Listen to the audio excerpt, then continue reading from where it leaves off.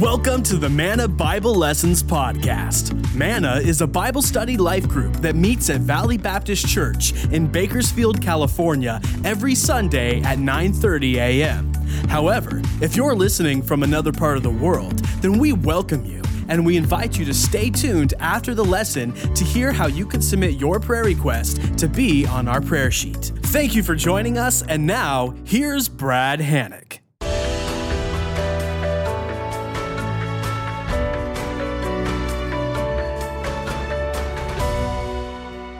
Fellow students, if you would turn to 2 Samuel 24. Question: how many of you have ever gotten a ticket for running a stop sign? Anywhere in the United States? Yes, right. How many of you ever argued with a police officer about what stop really meant? You know, they have these things called California stops, which is anything under 15 miles an hour is considered a stop, right? Today, we're going to take a look at King David running through a stop sign and creating a catastrophic mess as a result. So King David right now is near the end of his career. He is rich, famous, powerful, successful. This chapter, 2 Samuel 24, likely took place toward the end of his reign, probably just before he passed the baton to his son Solomon. It's probably about 975 BC right now. David's probably in his late 60s, 68, 69, within a year or so of passing the baton to his son Solomon. He died at age 70. And we're going to see a wise man make a foolish choice. And it's kind of a lesson for all of us in this room that wisdom and folly are not necessarily confined to youth.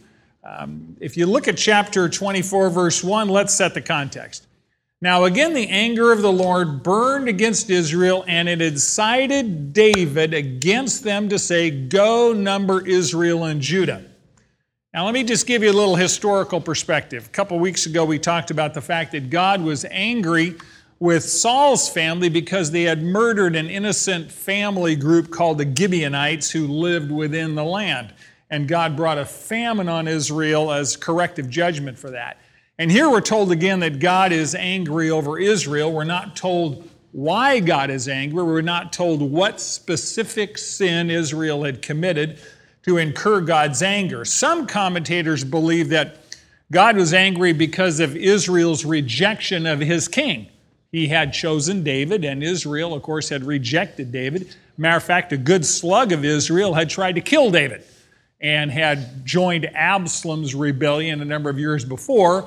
Right after that rebellion was over, they had joined Sheba's rebellion and tried to kill David again. So we're not told why God is angry with sin, but it's extremely important you understand that we understand God is always angry over sin, and his anger is always perfectly just. When God is angry at sin, he is not frivolous. When God is angry, he's not angry like us.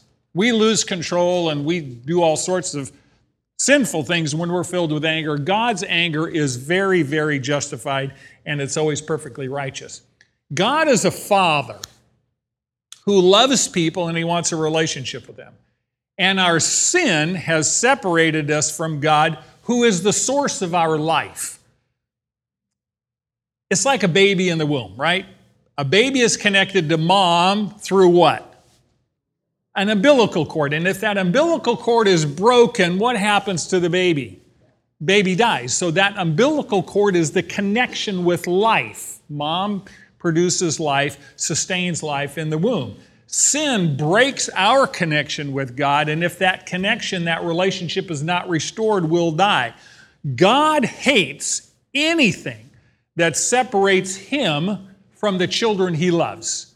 Sin is what separates us from God, and God hates sin because it violates his character, his holy character, and it destroys the people he loves, which is you and me, right? So when we say God's angry with Israel over sin, understand his anger is justified, and he should be and must be angry over sin because it's a cancer that is against his character and destroys those people he loves. It's like you and me as parents, right?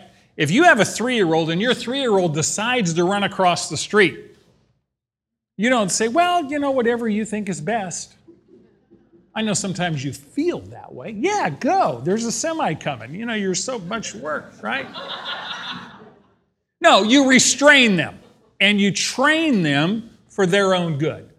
Because God loves His children, when they sin, He disciplines them. He trains them. Discipline means training, to bring them back, to turn them around and bring them back to Him. Now, Israel has disobeyed God multiple times, and in this chapter we're going to see that God disciplines Israel, not to punish them per se, but to bring them back. The whole purpose of training, that's what discipline means, is to restore a right relationship with God.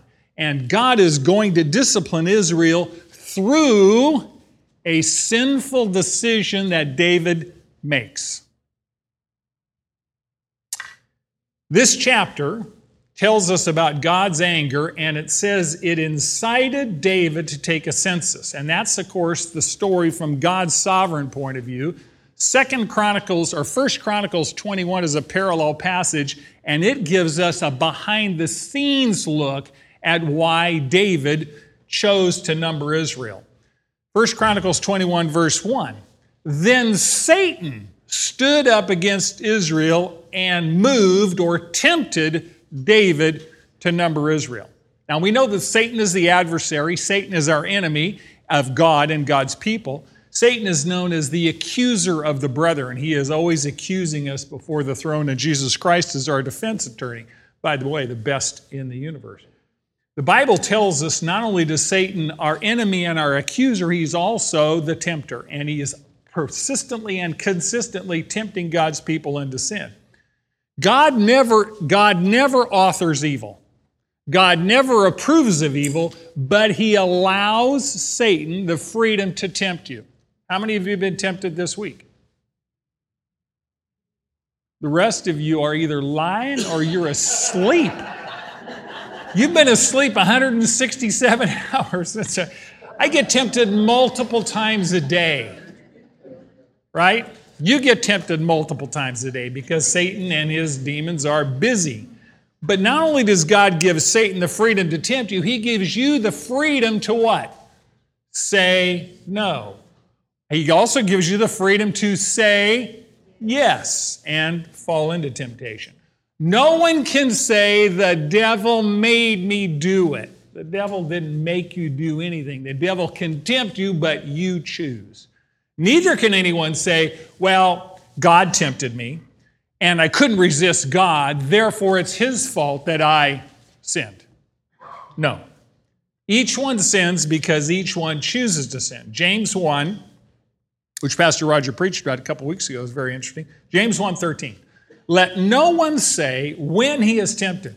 It doesn't say let no one say if they are tempted.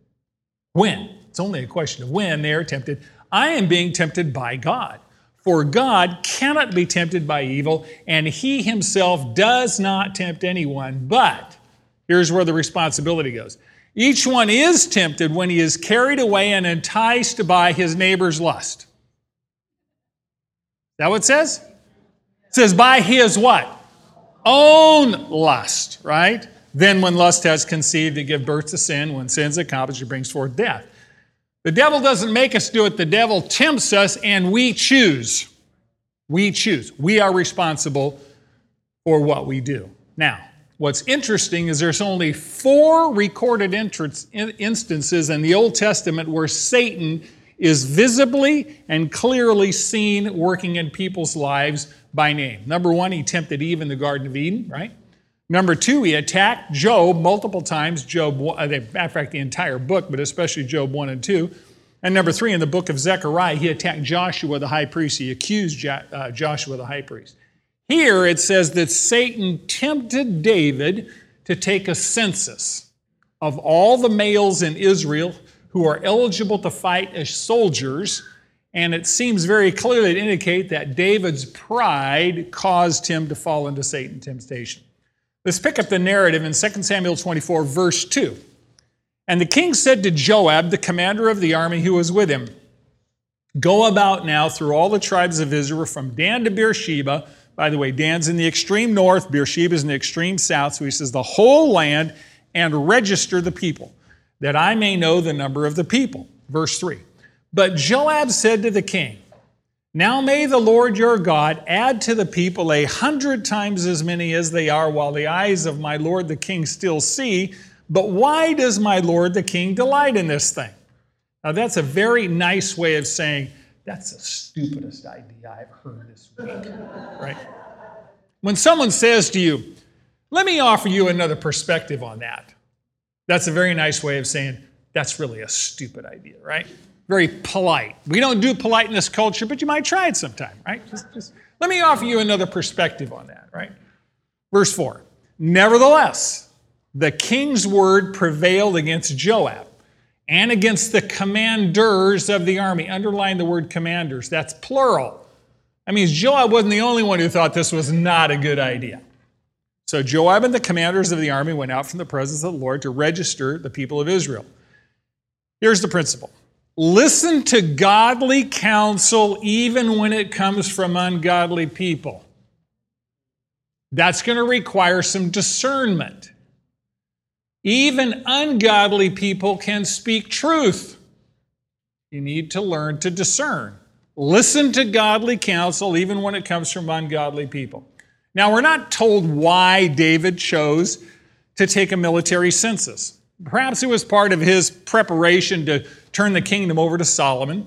Matter of fact, twice in the book of Numbers, way back 400, actually about 400 years before, 450 years before, God commands Moses twice, the beginning of Numbers, at the end of Numbers, to take a census. So there's nothing particularly wrong about numbering the people. In this case, it was numbering the soldiers. So God had commanded that. But in each case in Numbers, God says, when you number the soldiers, you take a half shekel temple tax for each soldier to support the work of the ministry in the temple.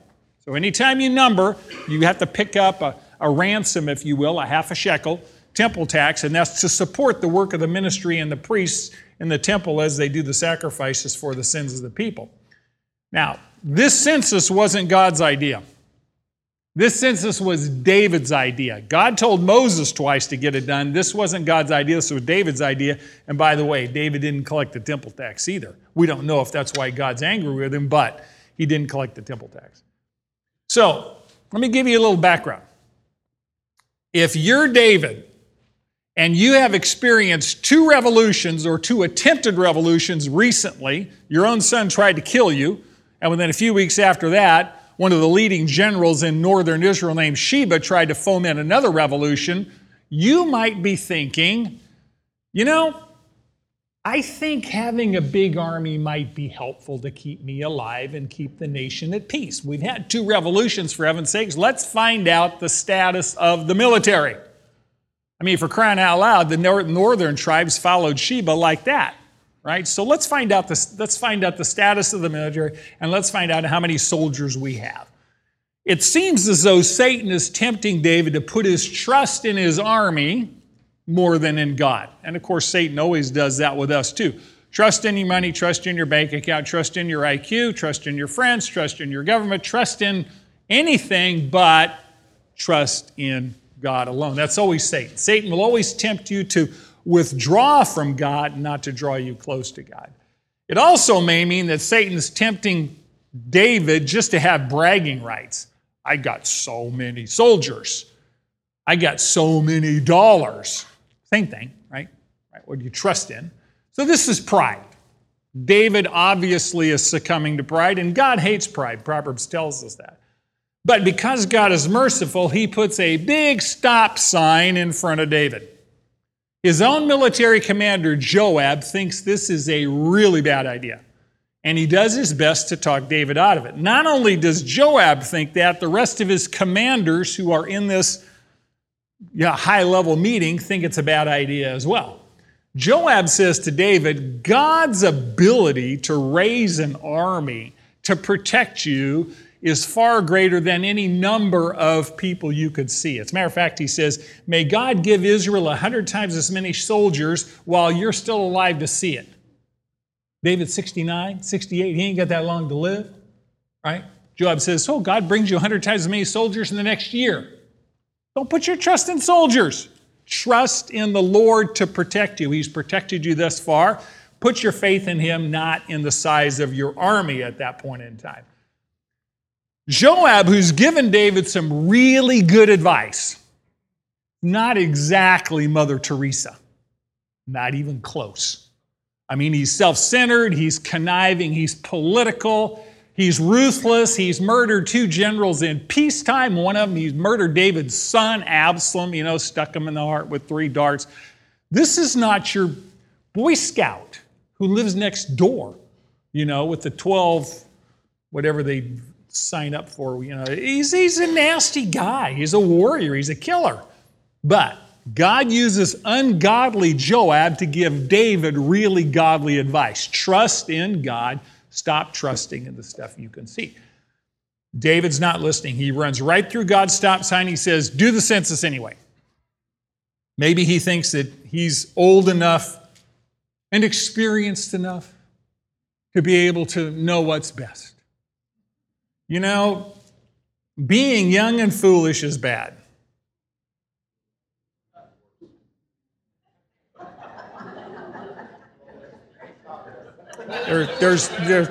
There's not many young in this room.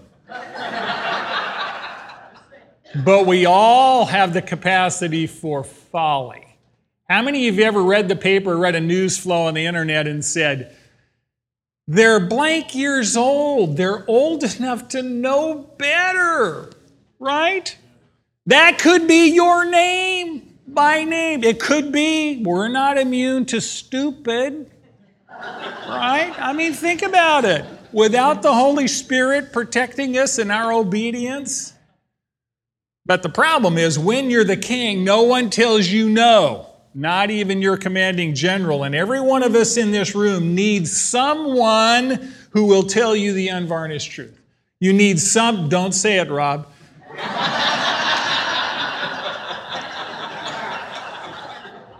I know what's going to happen, right? We all need someone who will reprove us. We all need someone who will tell us, you should not do that. Men, this is why we are married. God gives us our mates to protect us from ourselves.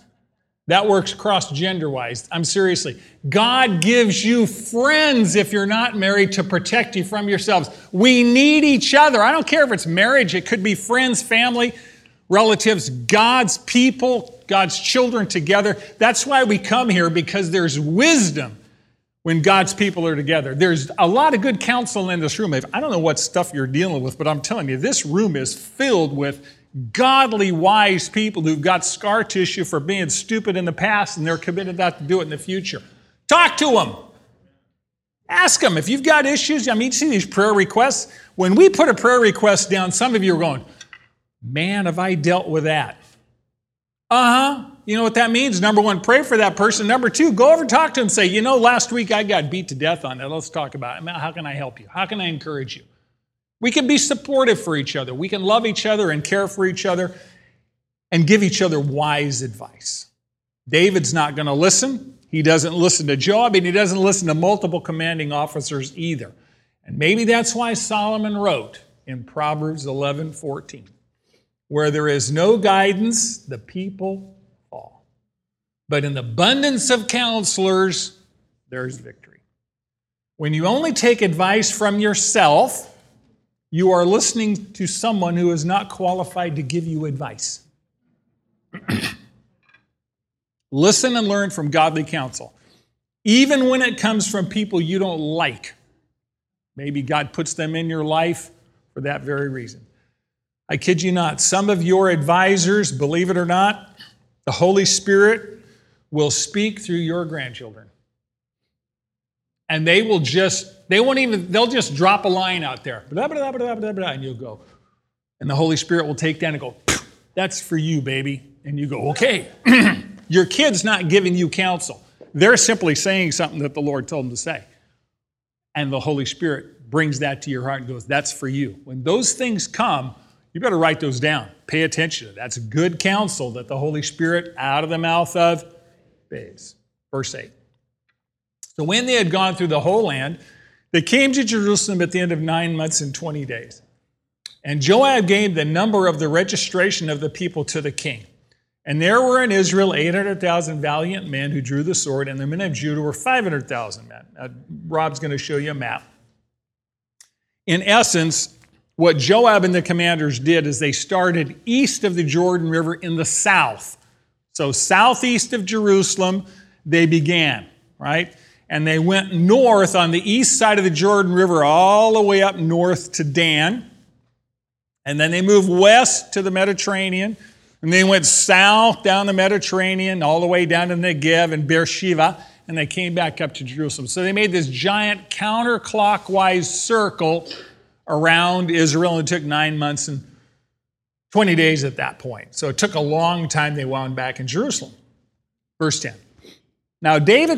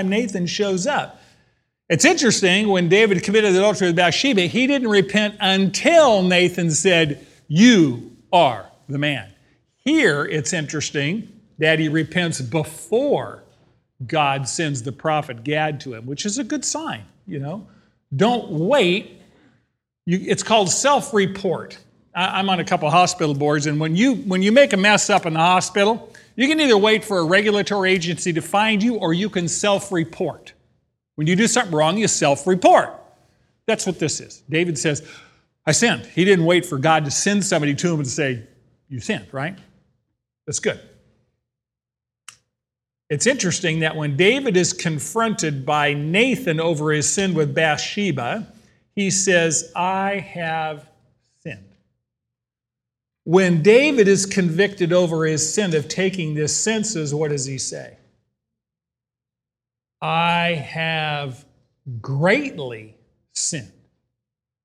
I have acted very foolishly. It's interesting, he views this census taking as more serious than adultery. Adultery, of course, lust of the flesh. This census is David's pride, it's self-sufficiency. His adultery with Bathsheba is committed in a moment of passion. This sin is premeditated, and it was done against wise counsel not to do it. Obviously, both adultery and pride are sins, but this sin of pride cost 70,000 lives. That's a pretty bad car accident, right? Pride is so evil because it's the foundation of every other sin. It is the self exalting itself against the rule of God. It says, I will. Of course, pride was the core of Satan's rebellion. He wanted to be in God's place, and that's what we do when we trust our pride. So David's sin here is the sin of pride in trusting himself, trusting his army, trusting his judgment more than trusting his God. Pride is always, I did it my way instead of I did it thy way or your way. Verse 11. When David arose in the morning, the word of the Lord came to the prophet Gad, David's seer. That word seer either means prophet or counselor, spiritual counselor, saying, verse 12, go and speak to David. Thus the Lord says, I am offering you three things. Choose for yourself one of them, which I may do to you. So Gad came to David and told him and said, shall 7 years of famine come to you in your land? Or will you flee 3 months before your foes while they pursue you? Or shall there be 3 days of pestilence in your land? Now consider and see what answer I shall return to him who sent me.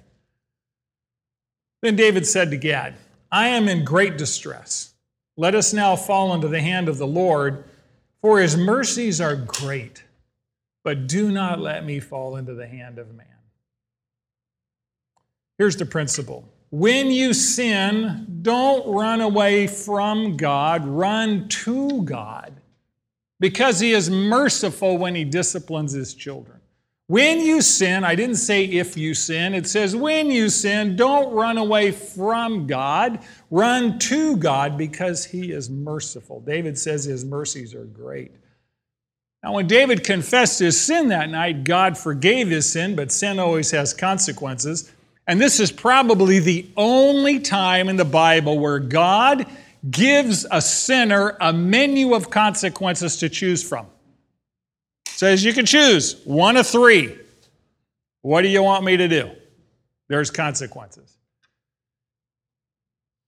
And you know, if the Lord gave that to us, how would we choose? I imagine David prayed, Lord, what do you want? Because this consequence doesn't affect me, only it affects the whole nation. David had deliberately chosen to sin against God by taking the census, even though he knew better and he had advice not to, and God says, you are going to choose your own punishment. I'm sure David was hoping that God would overlook the sin, but sin always has to be paid for. And when we read this, you read between the lines, it seems as though Gad, his seer, the one that spoke for God, gave David some time to think it over. You almost get the sense that he presented them with the choices and then came back. Apparently, David prayed in that interim because 1 Chronicles records that the period of famine was 3 years and not 7 years. Now, the Bible doesn't say God reduced it from 7 to 3, but it's interesting that it appears as though David had prayed between that. Now, God had made a covenant with Israel back in Deuteronomy 450 years before, and he had told the nation, when you sin against me, national sin, these three consequences are going to follow from national sin, right? Famine, war, or pestilence. Pestilence is a disease epidemic. One of the three, or all three, will be consequences of national sin. So this wasn't new at this point in time. David essentially has to choose between long, milder punishments. I mean, famine doesn't kill people immediately. It's a longer period of suffering and trials, etc., right? Or a more short, intense period administered directly by God. So David looks and he says, well, extended famine is going to cause suffering and death. but it would also make the nation vulnerable to invasion because obviously we're weakened. The military's weakened, people are weakened and die long, slow deaths from starvation. Number two, David had fought lots of wars and he knew the carnage and bloodshed that would come from 3 months of invasion, which means literally all your enemies around you are going to have free rein to run you over. Blow your cities, kill your people, rape just awful. David had fought a lot of those wars. He didn't want to do that. He chose a 3-day disease epidemic because, he said, why? It comes directly from God's hands. It's not implemented through humans. The epidemic is God's call. He knows who he's going to take in the epidemic or not. And David says, God's mercies are great. And you say, well, how would David know God's mercies are great? Was David given mercy after his sin with Bathsheba? That's a capital crime. Adultery in Israel was a capital crime. By the way, you would slow a lot of adultery down if it was a capital crime. I'm not recommending that. I'm just saying the recidivism rate would be reasonably low, right? So it was serious. Today we look at adultery, we call it affairs, and we smile over it. God takes it really seriously. Sin kills us. And so God gave David mercy and said, I'm going to spare your life even though you committed adultery with Bathsheba. Your child will die, and there's going to be death in your family and the sword. But David said, I've experienced God's mercy. So question, how many of you in this room have experienced God's mercy? Most of us have experienced his mercy this week, today, because most of his mercy we take for granted. Every time God doesn't judge our sin, we're experiencing mercy, right? The blood of Jesus Christ covering us from all sin is blanket mercy, past, present, and future. Our sins from the past, our sins from the present, our sins from the future. So David trusted God's mercy because he experienced it. Interesting. God comes down to Abraham, Genesis 17, 18, I can't remember exactly where. And he tells Abraham, I'm going to judge the city of Sodom. They're wicked, they're evil, etc. And Abraham goes into a bargaining session with God. He says, God, are you going to judge the righteous with the wicked? I mean, you're righteous. How could you judge the innocent with the guilty? God says, and Abraham says, if you can find 50 people in the city, will you spare the city? God says, if I can find 50 righteous, I'll let the tens of thousands live. Abraham says, so far so good. What about 45, 40, 30, 20? He gets down to 10. He says, if you can find 10 righteous in the city, will you judge the city? God says, if I find 10 righteous, I'll show them mercy. Abraham says, shall not the judge of all the earth do right? David knew that God will always do the right thing. David ran back to God for the discipline he knew that he needed. So when you and I sin, and we're going to, do we run back to God as our Heavenly Father because we know that He will always do what's right? Even when He administers correction to us. He administers correction because He loves us, because His mercy is great. And we all have that choice. When we sin, we want to hide, we want to run, we want to do an Adam and blame Eve, we want to do an Eve and blame Satan.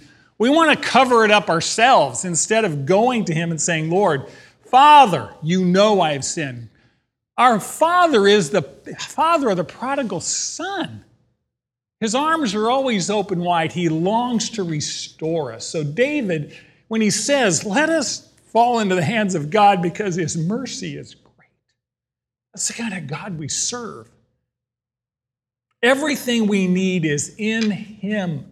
And when we sin, we need Him more than ever. That's when we need Him the most. This week, we're all going to have that opportunity because we're all going to sin this week. Verse 15. So the Lord sent a pestilence upon Israel from the morning until the appointed time. That means 3 days. And 70,000 men of the people from Dan to Beersheba died. When the angel stretched out his hand toward Jerusalem to destroy it, the Lord relented from the calamity and said to the angel who destroyed the people, "It is enough. Relax your hand." And the angel of the Lord was by the threshing floor of Araunah the Jebusite. Verse 17. Then David spoke to the Lord when he saw the angel who was striking down the people and said, "Behold, it is I who have done wrong, but these sheep, what have they done? Please let your hand be against me and my father's house." So when David told Gad, we'll choose to fall into the hand of God's mercy, the plague began immediately, lasted for 72 hours. In the course of 3 days, the angel of the Lord visited the entire nation of Israel.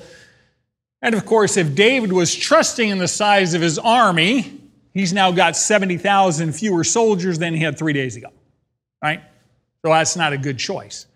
The census ended in Jerusalem. Joab and the rest of the commanders wound up their census in Jerusalem. God's judgment ended in Jerusalem as well. God tells the angel to stop to give David a chance to respond.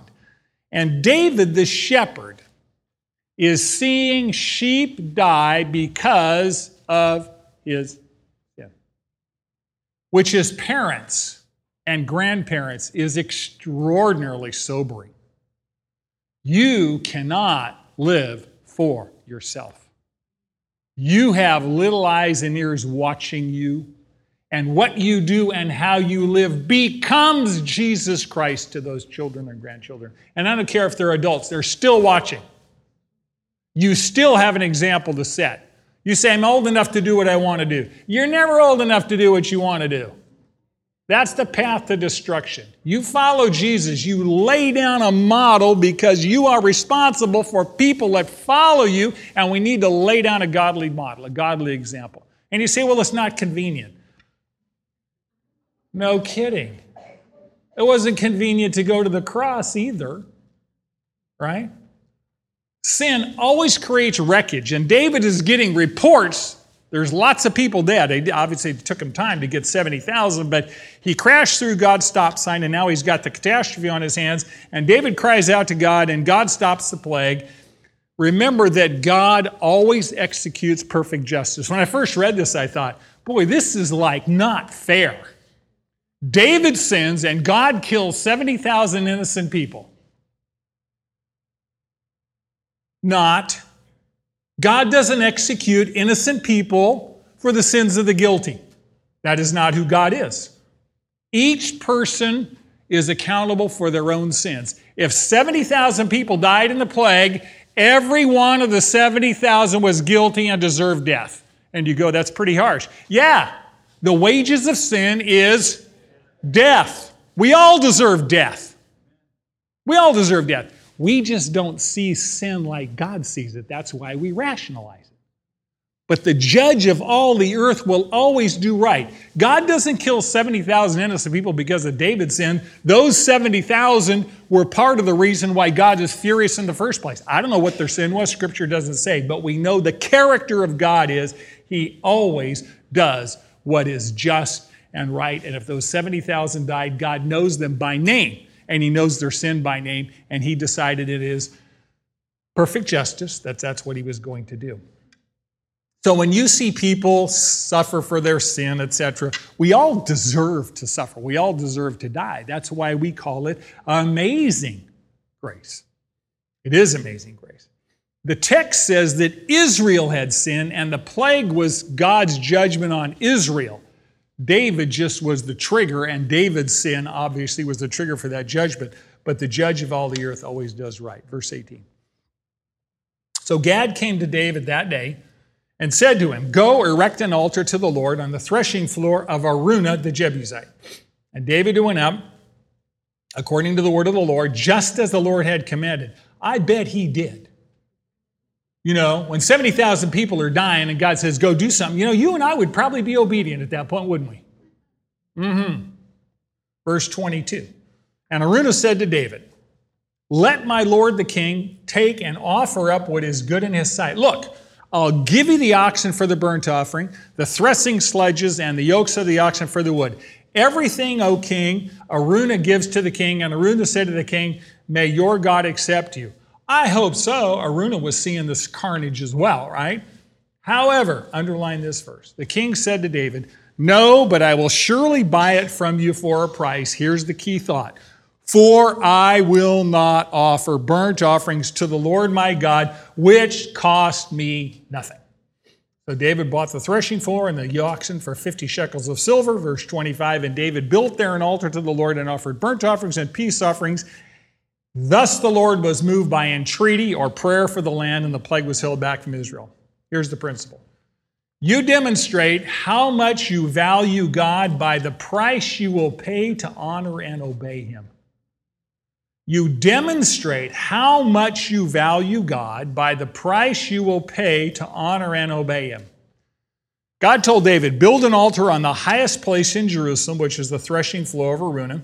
And on the altar, he was commanded to offer an animal sacrifice in order to make atonement to pay for the sin of the nation. In the Old Testament, animal sacrifices were a precursor. They were a picture of the coming sacrifice that Jesus would make to take away the sins of the whole world.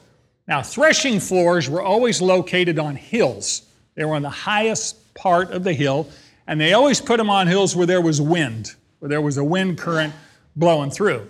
So they carried the grain to the top of the hill, spread it down on a hard, generally hard, flat surface, and they would drag the threshing sledges through it with oxen, and they would tread it down, and they're trying to separate the grains of wheat, the grains of the crop from the stalk. The stalk was chaff, right? They wanted the grains, but they separated. So they'd walk the oxen back and forth with these threshing sleds, and they would separate that, knock the grain seeds. And when the wind blew, they would take these pitchforks and throw the whole thing in the air, and the wind would blow the chaff, which was lighter, off to the side of the mountain, and the grain would fall to the ground, heavier, and then they'd collect it. So that's how they would harvest and thresh their wheat.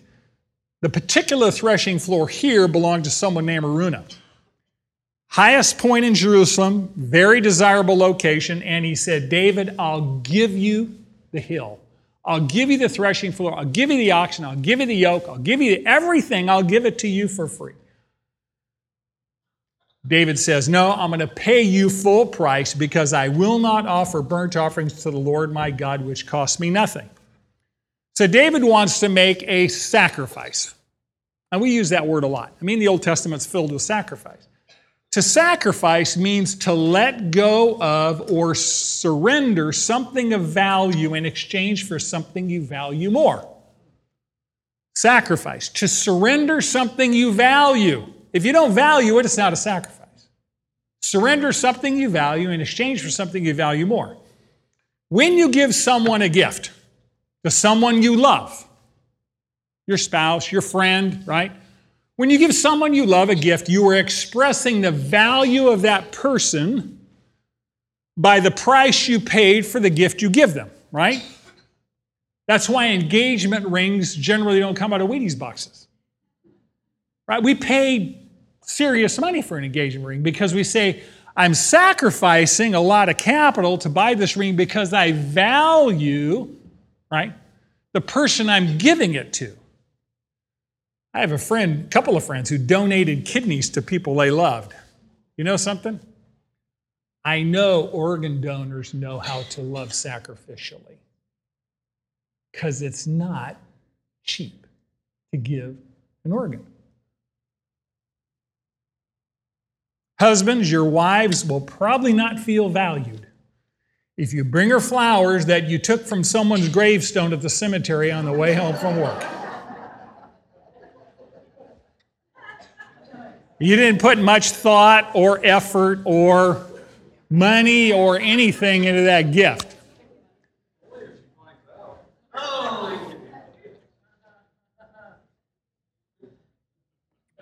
We have words for that.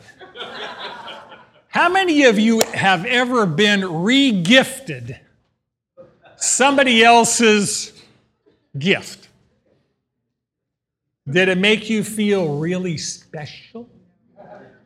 It's called you're just getting rid of the junk you didn't want, right? That's not much sacrifice. After being away on business, a man thought it would be nice to bring his wife a little gift for Mother's Day. How about some perfume, he asked the cosmetics clerk. She showed him a bottle costing $50. That's a bit much, he said, so she returned with a smaller bottle for $30.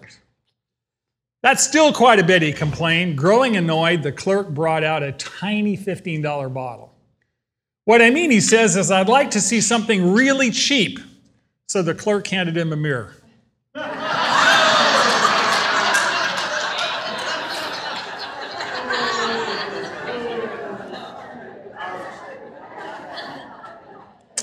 All of you should keep a mirror on hand at your house.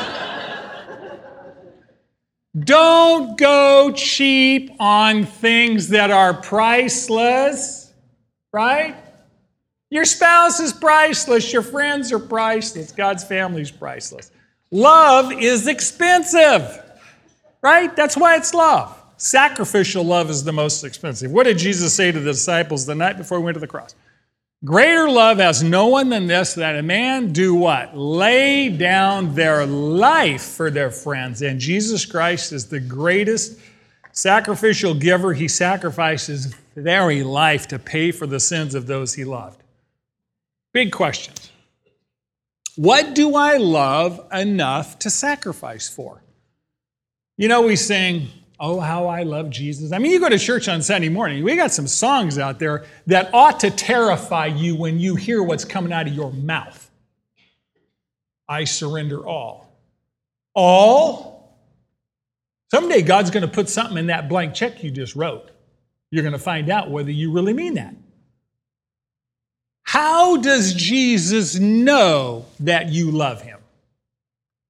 By what you are willing to sacrifice to follow him. Not by what comes out of your mouth, but by what you're willing to sacrifice, to surrender, to demonstrate that you value him more than what you sacrificed.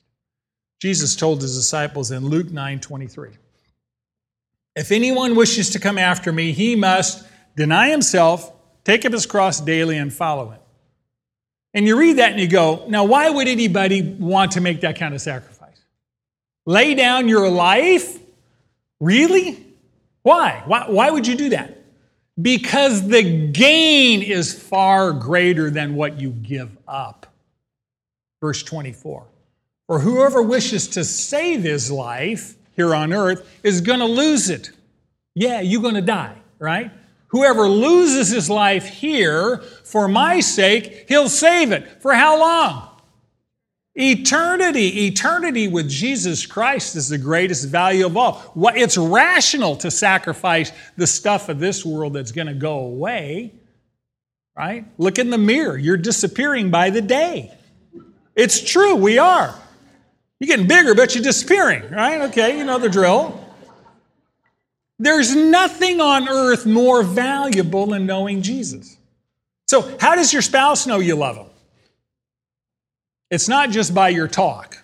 It's ultimately by your walk. How do you know you have a real friend? When there's a need and your friend shows up, right? They don't just talk about it. By the way, if you haven't heard Pastor Roger's sermon this morning, you need to go about faith and works, right? Your friends, your spouse, your kids, whatever, they know your love by what you sacrifice, by what you're willing to give up for their benefit. So David demonstrated his love for God by making a sacrifice, and then the key question is, how did God respond? It's not in this chapter, but 1 Chronicles 21 says, verse 26, Then David built an altar to the Lord and offered burnt offerings and peace offerings, and he called to the Lord, and God answered him with fire from heaven on the altar of burnt offering. Verse 28. At that time, when David saw the Lord had answered him on the threshing floor of Araunah the Jebusite, he offered sacrifices there. Verse 30. But David could not go before it to inquire of God, for David was terrified by the sword of the angel of the Lord. Here's the principle. When you are in God's presence, a healthy fear of his holiness is the right response. When you are in God's presence, a healthy fear of His holiness is the right response. There's only 4 instances in all of the Bible where God sent fire from heaven to consume somebody's offering. When Moses dedicated the temple, the tabernacle, when Solomon dedicated the temple, when Elijah was confronting the prophets of Baal on Mount Carmel, God sent fire from heaven on all 3 of those instances, and He did it here as well. When you pray and God sends fire from heaven on your sacrifice, did you get an answer? He's indicating both His approval and His presence. And of course, David sees that and he says, this is the house of the Lord, this is the altar of the burnt offering for Israel. This threshing floor where He's sacrificed according to the command of God is the exact spot where 1,000 years earlier, God had told Abraham to offer his son Isaac on the altar. And Abraham obeyed. God stopped it before it happened, but Abraham demonstrated his faith in the Lord by his obedience to what God told him to do. He was willing to surrender his son to the Lord because he valued God more than his son. Now that's faith in action. And God gave him his son in return. Said, hey, you value me more? You can have Isaac, and I'm going to start a progeny that's going to result in the Messiah. This threshing floor is the very spot where Solomon, David's son, would build the temple. This spot. And Israel worshiped that temple for centuries. This threshing floor, Mount Moriah, is the same place where 1,000 years later, Jesus Christ, the Son of God, would sacrifice His life for the sin of the world. Have you ever thought about why would Jesus sacrifice His life? Why would He surrender His very life? And the answer is because He valued you more than His own life. This chapter is amazing to me. We quote Romans 8:28. God causes all things to work together for good. This is amazing. God takes Israel's sin, David's pride, judges their sin with perfect justice, demonstrates great mercy by withholding judgment and forgiving both David and the nation when David obeys and offers sacrifices. And He establishes a specific place where His own Son will pay the price for the sins of the world by sacrificing His innocent life in the place of guilty. We sing the words Amazing Grace, and we have no idea how amazing it really is. Let me summarize, and then Tom will come and lead us in prayer and praise. Point 1. Listen to godly counsel, even when it comes from ungodly people. I'm persuaded some of you are going to hear godly counsel this week from people that are not godly. Ask for discernment. Number 2, ask God to make you intolerant of anything that comes between you and Him. Anything. Number 3, when you sin, don't run away from God, run to God because He is merciful when He disciplines His children. Number 4, you demonstrate how much you value God by the price you will pay to honor and obey Him. And lastly, when you are in God's presence, a healthy fear of His holiness is the right response. Now that you know, the knowing is easy. The doing requires sacrifice. Remember, whatever you sacrifice here, compared to eternity with Jesus, nothing. I love you. Manna meets at Valley Baptist Church at 4800 Fruitvale Avenue in Bakersfield, California, every Sunday at 9:30 a.m. in the choir room. We would love for you to join us. Here at Manna, we believe in doing life together. So if you're in need of prayer, submit your request to mannabiblepodcast@gmail.com, and our class will be happy to pray for you. Thank you for joining us today, and now that you know, do.